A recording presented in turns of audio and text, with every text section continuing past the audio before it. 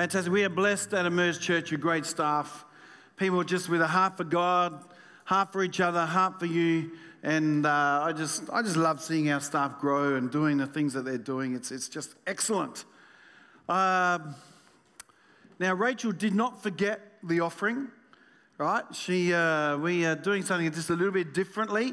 Today, what we're doing is on every second seat, we have got a little card for you, and what we're doing is we're actually changing the bank account details for the church. And so the reason is that we want to be able to, with our different locations, everything's been going into one, but we need to just monitor and look and just do proper good governance in just knowing what's going on in each of the different locations. So we're going to have 3 separate bank accounts for each of the locations. So if you could help us, obviously we're not doing it, we're going to start this week. If you could start making that change for yourselves, that'd be great. We're obviously going to do that in a day, and it's not like, next week, and trust me, we'll always receive your money, all right? But we'll find a way to have it, all right? So if you could just do that, that'd be great. I think the details are there on the screen, and so if you text to give, all those other things, that'll just stay the same. We'll just go to just a different account. We'll do that in the back end. So if you could do that, that'd be great. Just letting you know about that. That's excellent. Also, I just want us to just keep in our prayers the Lumsdens and Hollands family. This week on Thursday morning, I think it was, Barbara Lumsden went to be with Jesus. And she's been a long-term member of our church. Alex plays the bass here. We all know Alex. We know the Hollands family. They've been long-term. As long as Nina and I have been here at the church, the Hollandses have been part of our church.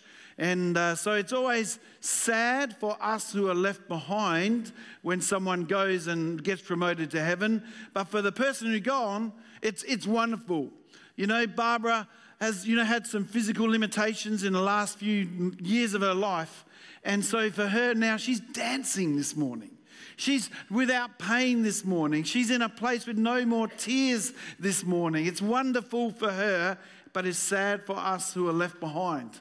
I remember having to visit someone in the hospital, and I thought I knew which ward they were on because I always know better. I don't need to go to information. I just know better, right? And so I went straight to that ward, and the person I was looking for wasn't in that ward. But then I noticed Barbara Lumsden was one of the patients in there, and I was able to go and visit her and speak with her and just encourage her. And she was always a woman who was positive. She had some horrible things that she was dealing with. It was a tough many times for her in the end part of her life, but she just kept a positive, God-focused attitude, and right now she's got a Jesus-focused attitude in all that she's doing. But please pray for Alex, pray for the Hollands family, and we'll let you know when the memorial service is on. It's still some details to be worked out, so if you keep an eye out on our Facebook page, Emerge Facebook page, then we'll let you know when the memorial service is on. So let's just continue just to pray and care for those, because it's real, right? It's real for those who are very much going through it. This morning, we're going to take a moment of time, and we're actually going to focus on something political. In my years being a pastor here at the church, I kind of shy away and leave those things alone. I just think, we'll just sort them out. You can sort them out, how you vote, what you do. That's up to you. And to be honest, that's how I think it should be. But right now, there's something that's going on that I feel that we do need to actually stand up for. And we as a movement, as the ACC, every church in Australia is doing this morning. We had a guest ministry scheduled this week, but I actually cancelled or postponed that. Joel July coming till in October. But we need to focus on something, and I'm going to read it because it's probably the best way for me to explain it. I'll just get jumbled up if I try and explain it. But on the 27th of January in 2023, the Australian Law Reform Commission released its consultation paper for its inquiry into religious educational institutions and anti-discrimination laws. And so we as a movement, we made submissions to that. And so while the RC paper notes the importance of religious freedom and parental rights, it actually goes on to recommend severe restrictions to those rights. These proposed reforms effectively deprive faith-based schools of the right to give preference to staff who share their religious beliefs. In a similar vein, the paper also deprives faith-based schools of the ability to require staff to model their religious beliefs in the area of gender, sexuality, and relationship choices and behaviours. They went on and recommended restricting the ability for faith-based schools on behalf of parents to address student behaviour in the area of gender and sexuality, including where their behaviour would undermine the school's religious ethos. So these controversial reforms, if enacted, will severely undermine a faith-based school's ability to maintain an authentic and holistic faith environment for their students. Such measures would represent an unprecedented infringement on the rights of parents to ensure that their children receive an education that aligns with their religious and moral beliefs and the rights protected by international law. So the reason why the schools were set up to be a Christian school, so you could actually bring up your children in the way that you would like to see them developed, is now being attacked and now being stopped. So many MPs in the federal parliament are either unaware of the proposals or fail to recognise the implications of such. And so it's imperative that we act quickly and inform our local MPs on a potential threat to parental rights and religious freedom posed by these new recommendations. And there's a narrow window of time, because they're about to vote on it very shortly, for us to be able to urge our parliamentary representatives to protect the rights of faith-based schools to teach and operate in accordance with our religious ethoses. So if you think about this, and this is kind of like just an overview, religious beliefs we teach are taught to be lived out in everyday life. That's why we do church. We want you to live the principles of the Word of God. And there must be consistency with what is taught in a classroom and what is lived by example. A member of staff who displays inconsistency undermines the ethos and mission of the school. After all, nothing undermines the credibility of teaching more than a person who doesn't attempt to practice what they preach. And a student club that advocates during school hours or on a school property against the views of the religious tradition that the school is trying to bring out would similarly undermine the ethos and mission of the school. So religious belief is in a sense that the words and actions must be uniformly consistent, and there can't be actually exceptions to this principle. So that's why it's very, very important. We're going to watch a video by Pastor Mark Edwards, who has been kind of like the main voice from the ACC to Parliament. And he's a man who we really need to pray for, because he is going into the dens of fire. He is going into so much attacks and so many things, and he's advocating for us, and it's very important. So let's have a quick look at this video. Thank you for participating in our Freedom of Religion Sunday. And can I tell you, this is a really important day. My name is Mark Edwards, and I'm the senior pastor of City Hope Church in Ipswich, Queensland. And for the past 7 years, I've been representing the National Executive of Australian Christian churches in the area of freedom of religion. Now, recently, an event has occurred which has caused us a lot of alarm in relation to freedom of religion in our nation. The Australian Law Reform Commission have produced a report that faith-based schools, that's us, Christian schools, do not have the right to employ staff who actually agree with the ethos and the values of the particular school. Now, can I tell you, that's an affront to religious freedom. In a few moments, you're going to be told how you can get involved. And I really do need you to get involved. This is the most vital time, because we know that report is going to be sent to every member of parliament within the next couple of weeks. This is the time when every single one of us can't take a backward step, but needs to say, how can I help the cause of religious freedom in this nation? And if you do get involved, your children and your grandchildren will say thank you. And so will I. And so will our movement, Australian Christian Churches. Fantastic. So, how can you get involved? Well, our church is in the electorate of Dixon. Our federal member of parliament is Peter Dutton, and what we're doing as the ACC, every church in the ACC, over 900 churches, are going to write to their members of parliament. But what we need is I need 10 people who are willing to write a letter. So we're going to be wise about this. We're not just going to give you a letter, say, write this. We're going to help you write a letter that is going to be given the best chance to let it be heard. So I need 10 people who are willing to do that, who live in the electorate of Dixon, to meet me straight after the service, just here at the front of the church, and then I'll give you something that's going to help you write a letter. So could please, for the sake of our kids, for the sake of your grandchildren, for your kids, let's get on board this. As I said, in 12 years, 13 years of being pastor here, I don't think we've ever done something political, because it's not how I think. It's not how I work. I'm going to talk a little bit about that in just a moment. But when we do need to stand, we do need to stand. This is a bad rule. And it's a rule that the parties won't follow themselves.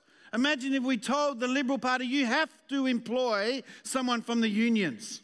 Imagine we told the Labor Party, you have to employ someone from the Liberal Party. It just wouldn't happen. Imagine you told the Broncos, you have to employ someone from the Sydney Roosters. Right? It just doesn't work in any sector of society, and it doesn't work here. Something's being imposed on us which is not right and not good, and actually indicative of where our society is right now. So if you're willing to help, if you live in the area of Dixon, right, which is this area, I don't even know where it is. I probably should have had a map of that, right? Right. So quickly after church, not now, right? Just put that up in your phone and have a look, right? But it's around here, all right? So and meet me, 10 people, and we'll just help you write that letter. Also, what we're going to do is we're going to get a couple of families from people who've got kids in a Christian school, and we're just going to go and visit Peter Dutton ourselves, right? And so we're doing the same in Redcliffe, we're doing the same in Morayfield, and as I said, over 900 churches all throughout Australia, because we want to stand up for this. We think it's important. So can you pray with me? Why don't you've been sitting for a while, you will be standing. Let's pray right now. Father, we ask, oh Lord, that this would not pass.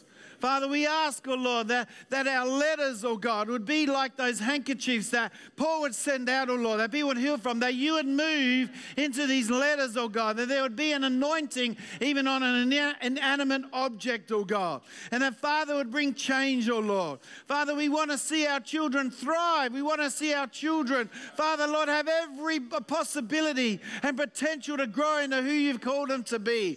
And Father, we come against this thing, oh Lord, which is coming against us, and we pray, let it come to naught, oh Lord. And Father, let our rights, oh God, Father, be ours. We ask that in Jesus' name. And everyone said, Amen. Amen. You can take your seats.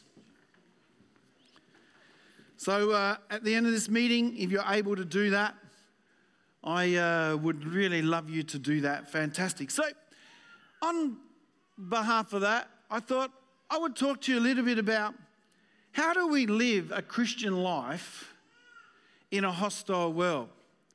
And so we're also doing this in Redcliffe and at Morayfield. So Pastor Joe's speaking about this at Morayfield. Pastor Henrico is not a pastor yet. Henrico is speaking about this in Redcliffe. Because we believe it's important. See, it's all right for me. Pretty much everyone I work with is Christian. I'm a bit worried about Jason, but other than that, everyone I work with is Christian, right? I don't have to do that. People aren't cheering me on, You know, I think if I walk into Jason's room and he's reading the Bible, I go, keep up the good work, right? You probably don't say that to you at work, right? So how do we live a Christian life in a hostile world? You know, as believers, to be honest, right in the last few years, we've observed a transformation of culture in media, government, education, science, entertainment, family, and sadly, even in the church. The feeling of being marginalized as a Bible-believing Christian is actually very real, and it corresponds to the reality that's happening around us, because the biblical worldview is always trying to be silenced by the cultural elites who are trying to keep us safe and all these different things. Silly stuff. But that's the world that you go to work in. That's the world that you study in. That's the world that you have to deal with at family gatherings and have to cope with as you go about your daily life. Whereby not too long ago, pretty much the majority of all our beliefs were the same as everyone in society. Now those beliefs are seen as old-fashioned. They're seen as out of touch, or worse still, as unloving, harsh, and even evil by some people in society. Some people in society right now see the church as something negative in our society, not something positive in our society. There's been a major change in the last few years. We shouldn't be shocked, because we're living in the last days. And the Bible tells us that this was going to happen in the time before Christ's return. Let's have a look. 2 Timothy 3 verse 1. But understand this, that in the last days there will come times of difficulty. People will be lovers of self, lovers of money, proud, arrogant, abusive, disobedient to their parents, ungrateful, unholy, heartless, unappeasable, slanderous, without self-control, brutal, not loving good, treacherous, reckless, swollen with conceit, lovers of pleasure rather than lovers of God. Does that sound like something that's going on today? If you didn't know that that was written 2,000 years ago, could you thought that could have been written this week? Because that's how things are. Jesus said that we're going to be hated. He said if they hated the prophets, if they hate me, then they're going to hate you as well. Persecution for the gospel's sake is nothing new. We've seen it again and again and again. We see it very soon after Jesus ascends into heaven, when we see Stephen stoned to death. And soon, long after that, and for the first few hundred years of Christianity, Christians were martyred again and again and again. You know, we even use it as a saying when someone faces insurmountable odds. It's like the Christians going before the lions. It became a saying, how people were being martyred back then. In the last 100 years, in the world today, 45 million Christians have been martyred. In the last 100 years, 45 million Christians have been martyred, mostly by communist regimes who sought to get rid of all religion. You know, I recently listened to a podcast. I love listening to history podcasts. And I listened to this podcast about the Bolshevik Revolution and what happened after that. It is some of the most brutal, hard to hear things that you will ever hear. What happened to the church back then? So bad, I'm not even going to try and say some of the things that happened to Bible and believing Christians back then. It was terrible. Today it is said, just even right now around the world, 100,000 Christians are murdered every year in our world today. Who's encouraged about coming to church this morning? You glad you came? Everyone feeling like, yes. Well, I encourage you. It's still better being Christian in Australia than many other places around the world. It's still better being a Christian here. Yes, it's getting harder. And to be honest, I think it's going to get harder even still. But I don't believe it's going to affect the church. I believe it's going to help us fill the church. Because people are going to have to make a choice. To be honest, it's easy to be lukewarm right now. You know, you might not like some things, but it hasn't personally affected you so much right now. We've seen a little bit of it in the last few years. But as it goes on more and more and more, we're going to have to make a choice. And I believe a lot of people are going to choose God. A lot of people are going to come to God. Church may look different. You may have to do things different. But you have a look around the world. Wherever there's been persecution, there's also been great salvation. You know, you think of China, which has tried to put out the church. So many people, Chinese, are Christians today because the gospel will always get out. The gospel is power. People are going to choose Jesus. So how do we, as Christians, live in an ever-increasing hostile society? Do we stand up and march in the streets? Or do we, oh, there you go, there we are. Or do we sit back and let ourselves be steamrolled? I'd say I'm not sure either is the right answer. I think we take the actions that we can, like we're going to make a stand against this religious freedom recommendations that have been put to us. We're going to make a stand and we're going to take the opportunity that's before us. I don't think there's anything wrong if you know, to go into this and just go, I don't want to use the word protest because I don't think it's, but just stand up for the rights of the baby in the womb. I don't think that there's anything wrong with it. I think we need to be doing those type of things. But should we be in the street calling for the overthrow of the government? I don't know. To be honest, I don't think we're actually going to see things change through political means. Now, I'm not saying don't get involved in politics, because we actually need Christians in politics. One voice on the inside is worth 10,000 voices on the outside. You know, there's a lady in our own church who started the Australian Medical Professionals. And she's speaking truth to power in regard to the massive overreach that we've experienced in the last few years. I love that. I promote that. I think that's fantastic. You know, she's bringing someone, a doctor from the UK, who's going to be speaking and just looking at some of these things. I think it's fantastic. But politics is not the answer to our nation. Yeah, that's right. We had a true Pentecostal, real Christian Prime Minister, but we couldn't get this Religious Discrimination Act through. And the reason is because he was a true, real Christian, and they completely marginalised this bill by saying it's his will, it's what he wants to do, and so they took away all the arguments against it because they just made it, this is what Scott Morrison wants to do, and that's why it didn't pass. If we hadn't had a Christian Prime Minister that they couldn't blame for that, it may have passed, but because of that. So it didn't help us. It didn't help us.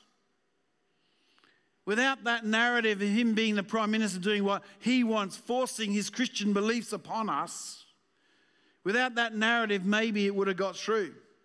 So this morning, I want to help you live life in a hostile environment. And my answer is this: you can control what you have control over. People deal with you, and you control the you that they deal with.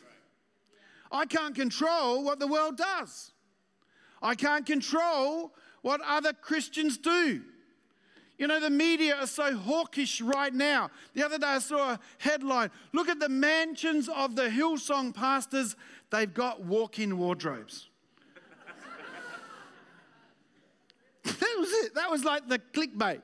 They got walk-in wardrobes. Oh, sorry, I've got one too. All right? Like, sorry, I'm a terrible person. We can't control the media. or what some foolish Christian represents and tells the world what Christianity is. Think about those terrible signs that are held up by so-called Christians at some rallies. Have a look at some of this, put it up on the screen. Matt is in hell. God hates fags. Your rabbi, I won't even say that. Right? That's not helping anyone. Take it down. It's not wonderful. See, those things, they aren't helping anyone. They're not helping you in your workplace. They're not helping you as you deal with your family. And they certainly don't represent how Jesus thinks. And this is one of the reasons why the world is increasingly antagonistic, because they feel like we don't care. They feel like we just judge them and we hate them. We show the very opposite of the love of God by doing some of those things. Unfortunately, I can't control that. Someone is still going to do that no matter how much I preach against those things. I can't control that the next headline is going to be some fallen pastor who we all kind of lauded and now has done some stupid things and has now made us look foolish. I can't control that. And I can't control what the world does. I can't control what other Christians do. But I can control what I do, and I can control how I represent Christ. How you act before the unbelievers is something that you can control. Paul talks to Timothy or to Titus, and he exhorts him, well, how to be with unbelievers. Let's have a look at this. Let's look at what the Bible says. Remind them to be submissive to rulers and authorities, to be obedient, to be ready for every good work. Yeah, I want to say that this message is like a series. It happened accidentally. I preached a kind of message a little bit along these lines last Sunday morning. Then Nina preached a great message on how we're called to love God and love people last Sunday night. Then I've got this message now. And then tonight Nina's preaching again on the Corinthians chapter of 13 about love. God is saying something to us as a church. This isn't something we sat down and tried to organize. This is just something that happened. I believe that God is speaking to us. So it goes on, to speak evil of no one. How you speak about your boss matters. How you speak about your neighbor matters. How you speak about someone matters. To avoid quarreling. Whoa, these days, that's smart. Well, they ain't going to quarrel about anything going on. To be gentle. To show perfect courtesy towards all people. That's how it tells us to act. That's how it tells us to be. You have control over that. And why? It shows us. For we ourselves were once foolish. Yes, they're foolish. We were once ourselves disobedient. Yes, we were disobedient, led astray, slaves to our various passions and pleasures. Think about that. Just if you understood that, they are slaves to those passions and pleasures. They are slaves to that. They got no control until they know the freedom of Jesus, until they know the freedom, life-giving power of the gospel. They are slaves to how they act. It's Jesus that sets us free. It's Jesus that sets us free. Passing our days in malice and envy, hated by others and hating one another. Does that describe some of your workplaces, some of your school places? That's what's going on. We have to live with unbelievers in this world with the same grace and the same mercy that God has shown us. That's what God does with us every day. We're not living right every day. I may not be doing some of those big things, but I'm doing some other stuff. You understand, right? There's still things that I got to deal with, so I can't judge them because there's three fingers pointing back at me. Goes on and says in verse 9, avoid foolish controversies, genealogies, dissensions, quarrels about the law. For what? For they are unprofitable and worthless. Doesn't help you. If you're going around telling everyone how right you are and how wrong they are, it's unprofitable and it's worthless. In Titus 2, Paul speaks about how young men should behave. And I believe it's great advice as to how we should behave, especially with unbelievers. Titus 2 verse 6. Likewise, exhort the young men to be sober-minded. Just to be sober would be good too. In all things showing yourselves to be a pattern of good works. In doctrine showing integrity, reverence, incorruptibility. Sound speech that cannot be condemned. That one who is an opponent may be ashamed, having nothing evil to say of you. As believers in a hostile world, we need to live in such a way that one who is an opponent has nothing negative or evil to say about you because it's not there. So essentially, the only thing that's wrong is the fact that you believe the gospel. The Bible says that gospel will be an offense. But let that be the only offensive thing. Not your behavior, not your judging, not your words, not how you act, because you have control over that. And then let your behavior show them the light of the gospel.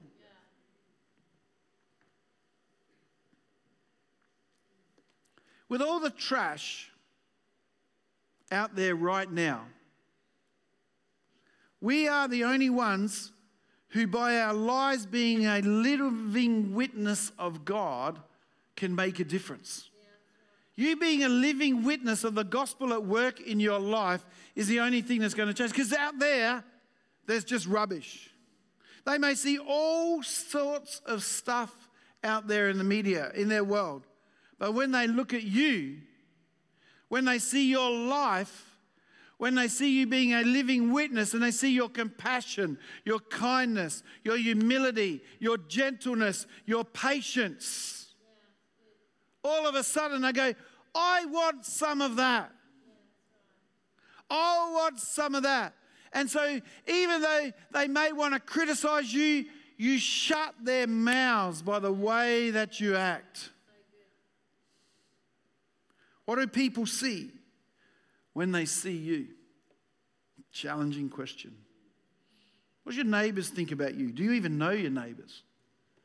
Another challenging question. I hope so.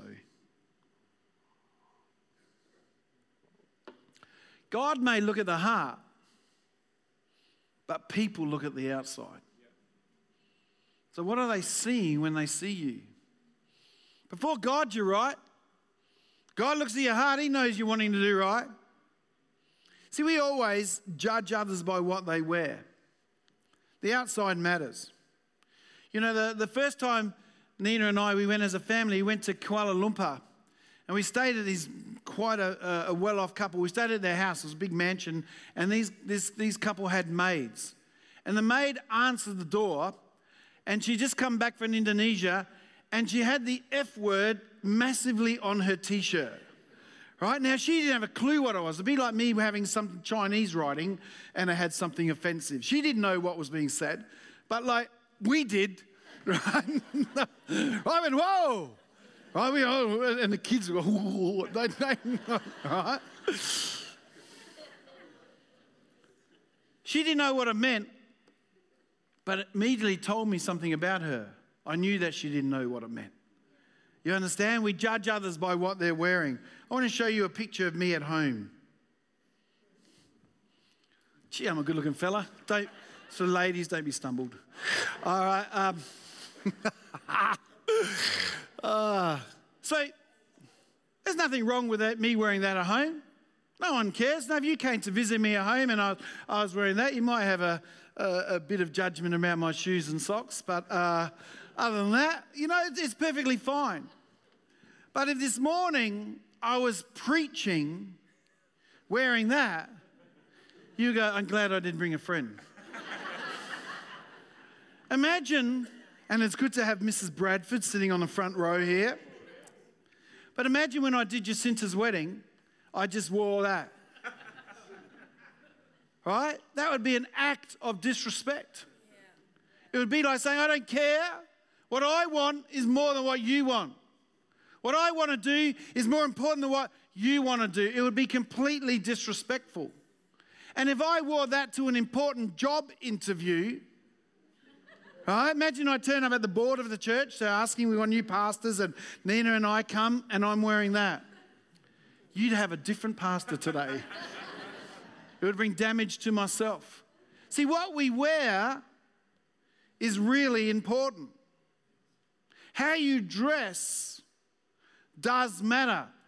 This has nothing to do with my sermon, but I found this picture while I was looking for that one. This is our old associate pastor. Who remembers Pastor Jonathan? He's preaching like that. Maybe that's the reason he's no longer the... No, that's not true. Pastor Jonathan, we love you.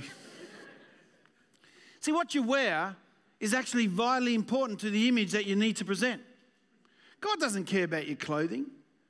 God looks at the heart of the man. He looks at the inside of a man, not the outside. But men and people look at the outside.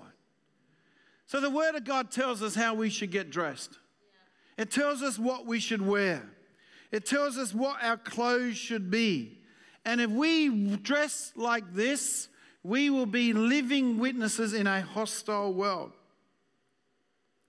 When you deal with unbelievers, this is the dress that you need to have. This is what you need to be wearing. And I promise you, if you wear these clothes, you will make a difference in the world that you are, because you will show a right perspective of God.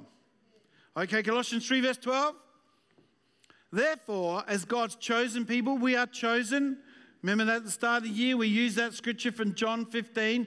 I did not choose you. You did not choose me. I chose you. We are God's chosen people, holy and dearly loved. Clothe yourselves, dress yourselves with what? Compassion, kindness, humility, gentleness, and patience. God wants us to dress appropriately. This is the impression, the image that we need to present to the world. The scripture tells us to clothe ourselves, to put on, to dress right. And God wants us to present this image. So what are the clothes? Let's have a look. Compassion. Compassion. I think if we really want to know what gets up the world's goat, it's like the signs that I showed you before. It's just a lack of compassion. The lack of ability to walk a moment in the shoes of someone who's not living the life like you do. To make assumptions about them as to why they did something or why they are the way they are. To give no grace, to judge from the outside. Jesus was criticized because he was with sinners. I mean, if you're going to criticize me, let that be your criticism. What a great thing that would be. They felt from Jesus compassion, not judgment. Why did they want to be with him?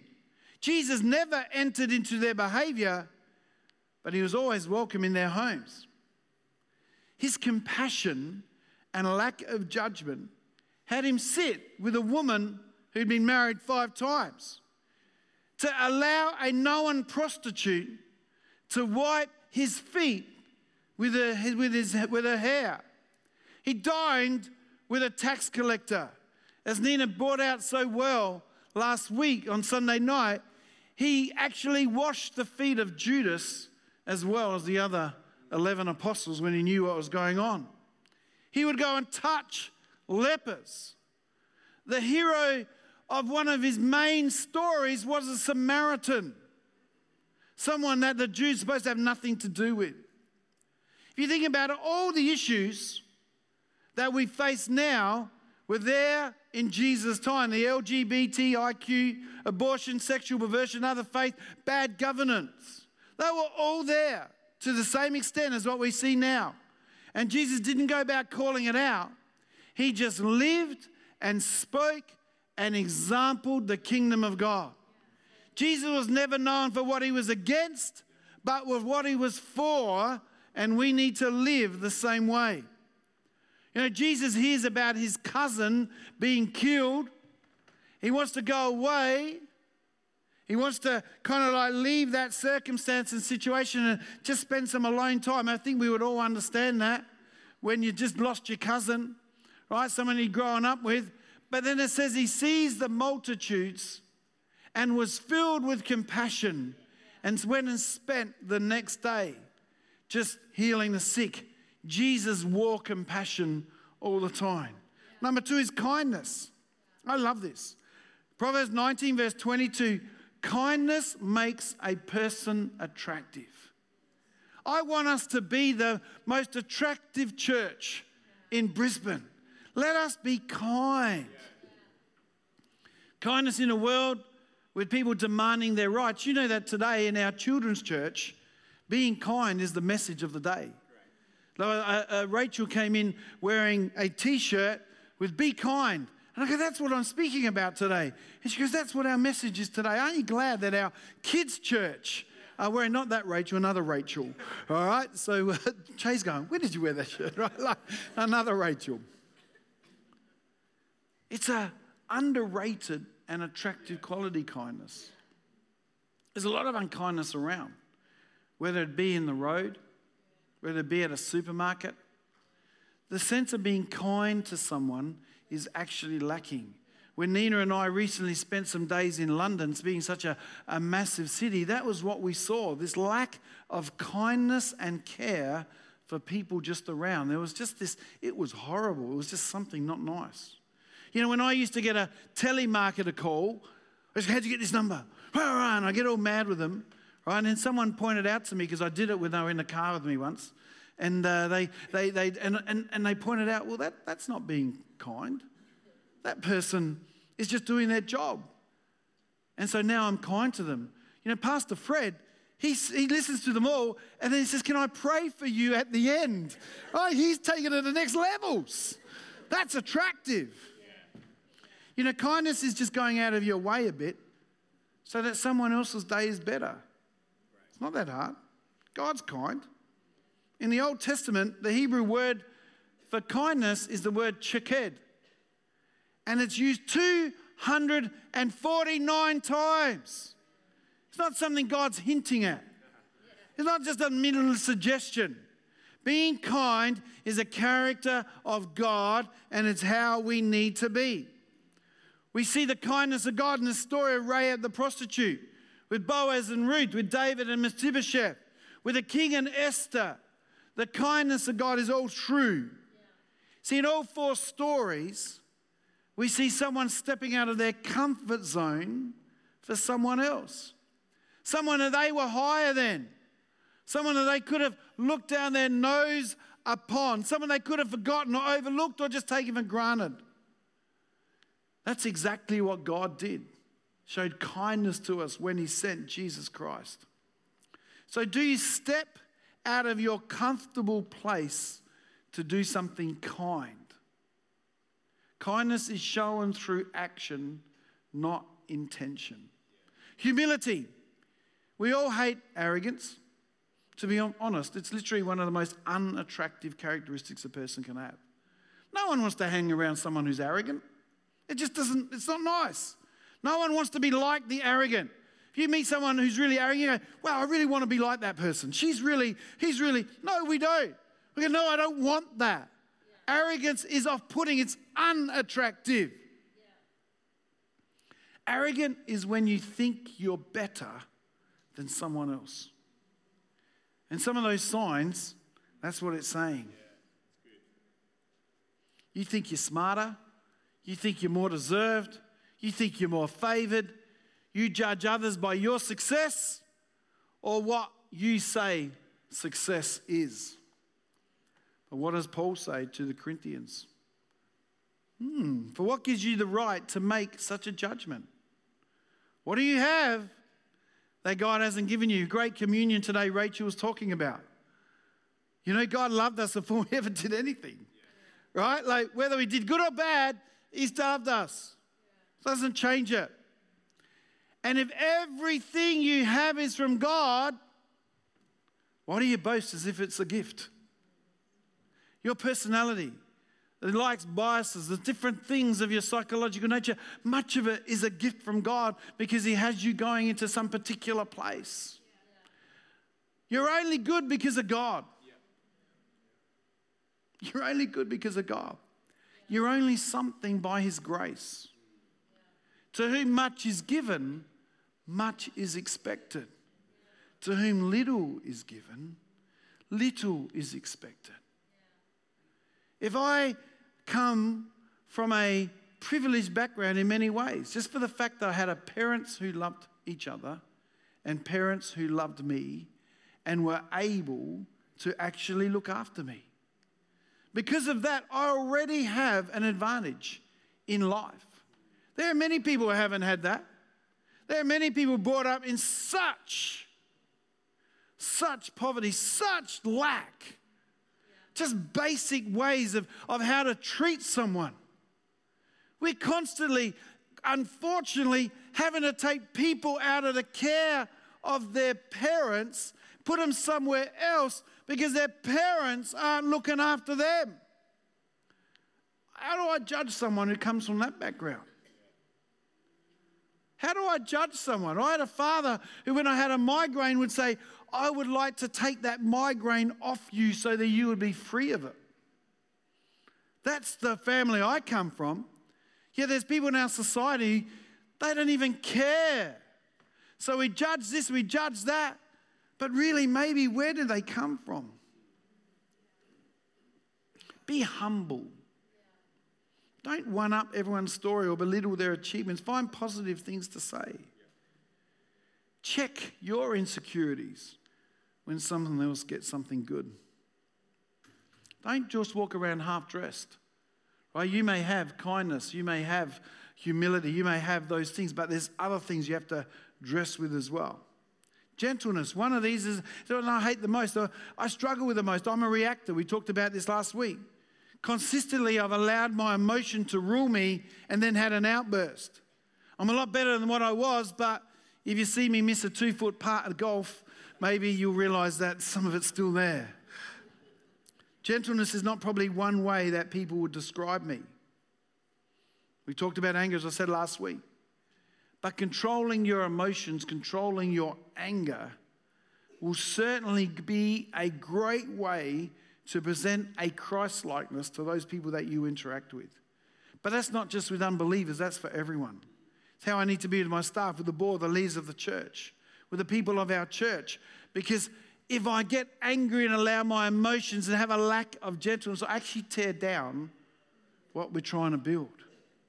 You understand? And those things, you do so well, but you allow those emotions and that lack of gentleness to come in and you tear down what you're trying to build with people. A gentle answer deflects anger, but harsh words make tempers flare. Let's be gentle in our dealing with people. Patience. Lord, give me patience right now. Don't ask for patience. The Bible says you get patience through tribulation. So it's not a smart prayer, right?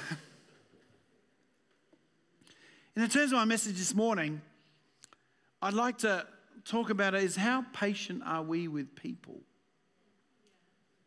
Do we demand change? Do we demand perfection? Do we demand right attitudes, right behaviours, right responses? Do we demand forgiveness and a whole lot of other things right now? Or are we going to allow people to change at their own pace and continue loving them and helping them even when they're not changing? Every parent of a teenager knows exactly what I'm talking about here. Right? We've got to love them as they're changing and not changing we'd like them to be. Are you willing to be patient with people? Jesus was very patient with me when I became a Christian. Every 3 months, I'd want to do things with God, but every 3 months I'd just get raging drunk, I'd get stoned, I'd do some very other non-Christian things. For years after giving my life to Christ, I could not give up smoking, but God patiently led me through. See, when you're patient like this, your long-term love, commitment and consistency with people like family, work colleagues, and neighbours pays off. When what they are trusting in inevitably fails, when they go through a trial of life, when the storms of life come and they see that they're knocked about, but you went through some storms, but because your house was built on a rock, because your house was built on the foundation of Jesus and you're still standing, they go, I need some of that. I want some of that. They'll come to you. And that's what happened. We see Jesus again and again. They came to him. They came to him. There's a reason God put patient last, is because we must continue to put these clothes on. Every day we need to put on kindness, humility, compassion. We need to put on gentleness and patience every single day.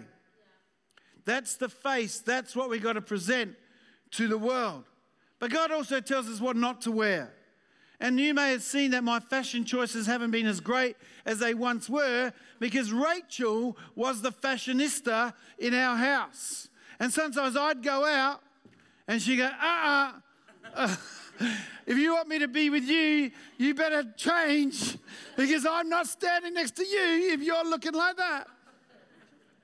There's some things God says to you and you go, no, that's not it. That's not. The only time I get to wear the clothes I want to wear is at golf. Ha ha. Got him. I did. I got him. That was quite skillful. The only place I can wear whatever I like at golf, because it's like golf. It's the ugliest thing you can wear, the better you look. It's awesome. But Colossians tells us also what not to wear. It's told us what to wear. Now it tells us what not to wear. Colossians 3 verse 8. But now you yourselves are to put off, take off all these. Don't wear anger. Don't wear wrath. Don't wear malice. Don't wear blasphemy. Don't wear filthy language. Don't wear that. I'm about to tell you a story, but I just realised I can't. Self-control came upon me right there. Also remember this. When you're with unbelievers, it's literally pointless to tell them about what the Bible says, right? Other than the gospel. But to judge their actions by the Bible, because they place no authority in it. If someone came to me and said, because of the Quran, you've got to grow a beard, right? I'd shave my beard off. Do you understand? Like, I place no authority in it. It doesn't give any authority to me. So if I tell someone, you got to live like this because of what the Bible says, it doesn't mean anything to them. They place no authority into it. But if I talk about the gospel, if I talk about the good news, if I talk about what Jesus has done for us, yes. But when I try to judge their behavior, who am I? Like Paul said like this, if I'm going to judge all the immoral and sinful and sexual things that are going on in the world, I've got to get out of the world. The world's sin because they're sinners. Right? Make your peace with that. That's what happens. They don't listen to that. Have some compassion. You know, I was very judgmental one day, until one day someone said to me, imagine you now had to change your sexual desire to the other gender. It's like, that ain't happening. Do you understand? Yet there's some people have that desire. And so we have to be compassionate, right? It's a real deal for them. We consider it's wrong. We can bang, go on. But for them, it's real. We've got to be understanding of those things. Kindness. The Good Samaritan was commended because he showed kindness to someone who was not at all like him. Remember Jesus when he comes off the Sermon on the Mount, right? He was confronted first by a leper, someone he doesn't want to touch, but we had to touch her anyway. And then someone by a Roman centurion, someone that he wouldn't want anything to do with because they were the ruling, and yet that's who he was. So we have our sermon in church, but when we go out there, we have to do and touch and be with the lepers and with the Roman centurions of this world. Humility, let's be humble and not arrogant in our dealings with people that we may not naturally want to be with. Yes, they got their sin issues, and theirs may be more apparent, but we as Christians all have sin issues, and that's why we all need Jesus. And gentleness. You know, be gentle. There's a way of explaining why God calls something sin. When God calls something sin, as you've heard me say many times, it's not because he's a third world dictator who just wakes up and says that's wrong, that's right, and all these different things. God knows everything. God knows every fact. He knows everything, and he says, that doesn't work. So my example, which I've showed you before, is this, right? This glass on the edge of the table, I could sit there and make a rule that it's not wise to put glass on the edge of a table. Right? And all of you are real nervous right now. Right? Because it isn't. Right? So it doesn't work. So I can say, but look, you can. We can, but we know it's just one, I won't do it, but we're just one knock. One thing away. And that's why God says, don't live like this. It's not because he wants to get them, it's because he's kind to them. When God calls something sin, it's because he was kind, not because he was horrible. So you may need to look at some apologetics so you can have a way of talking to someone about the hot topics. And that you are forearmed to be able to speak in a kind way. You know, be gentle. Be really careful about what you write on social media. Some of the things I read on social media are so mean, so unloving, so un-Christ-like. Think before you write and think before you post something. Patience. Let's give people time. Don't give up on someone just because of their reaction to you.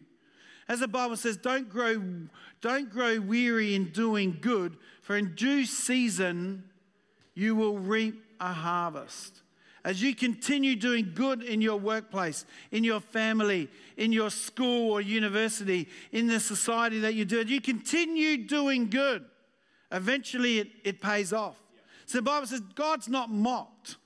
See, if you continually do good and bad happens, that actually mocks God. It actually says God's not kind of looking after you. But as you continually sow good seed, good seed, good seed, eventually you reap a harvest. I want the band to come. You know, God deals with individuals, not groups. No group is going to stand before God. We're going to stand before God as individuals.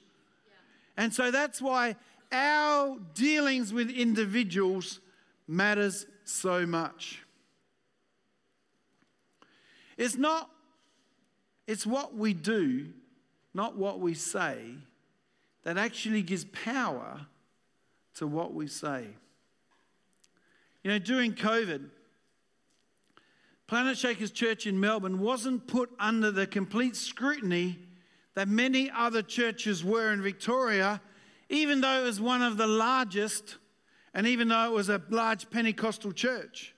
The reason is that they are the largest providers of meals to the needy in Melbourne.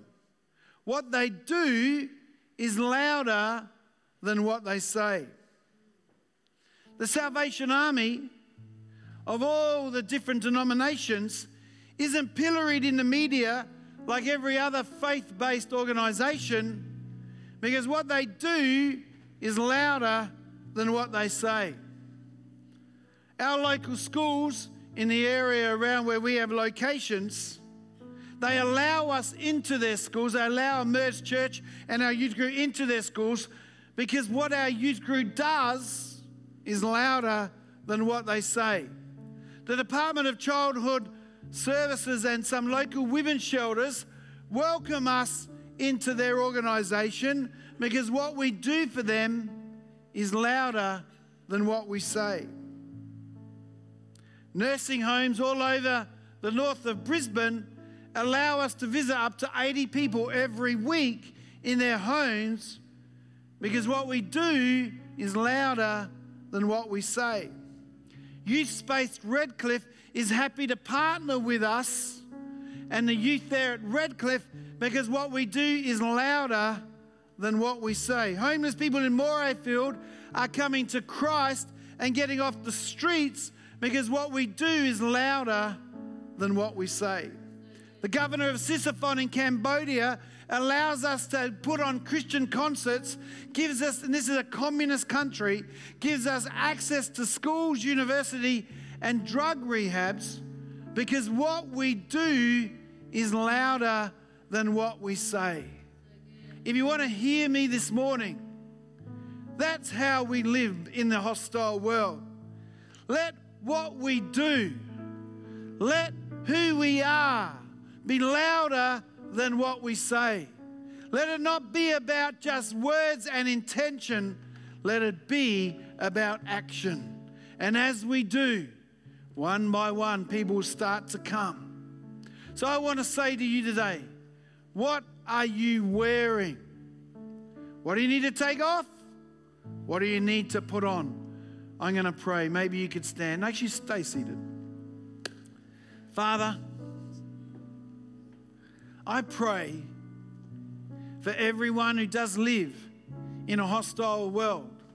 Father, maybe their parents, maybe their spouse, maybe their workmates, maybe their friends, all sorts of things going on.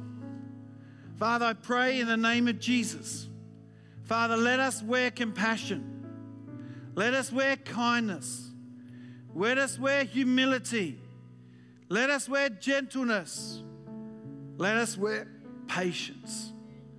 Father, let us present, Father, an image of the risen Christ in a sense to people, oh God. Let us be a living witness of Jesus. Let us clothe ourselves correctly and appropriately, oh God. Father, I pray for those who are in tough places at work. I pray for workplaces right now. Let the light of Christ make a way. Let the light of Christ make a way. Father, those things that we need to do, let us do them. Those things we need to stop doing, let's stop doing them, oh God. And Father, Lord, let us be living witnesses of Jesus Christ. Amen. I want to say to you, we are given the Holy Spirit. So when you go to work, when you walk in, do you actually ask the Holy Spirit to go with you?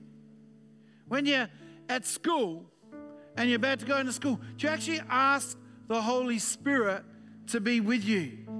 Don't go in alone. If you have the Holy Spirit, He'll nudge you when something starts to happen inside you, maybe emotion.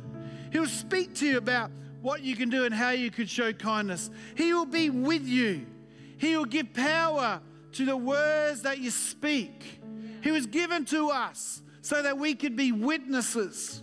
And many of us go into our circumstances alone. I can do this by myself. But you don't need to. You have the Holy Spirit who can be with you. I've gone way over time today, but I just felt it was important to speak about this. You know, tonight, maybe you don't normally come to church on a night time, but come tonight. Nina's got a great message around the love of God. I believe this has been a series, something we spoke last week about overlooking. Nina last week about loving God and loving people. This morning about how to be loving people in a hostile world.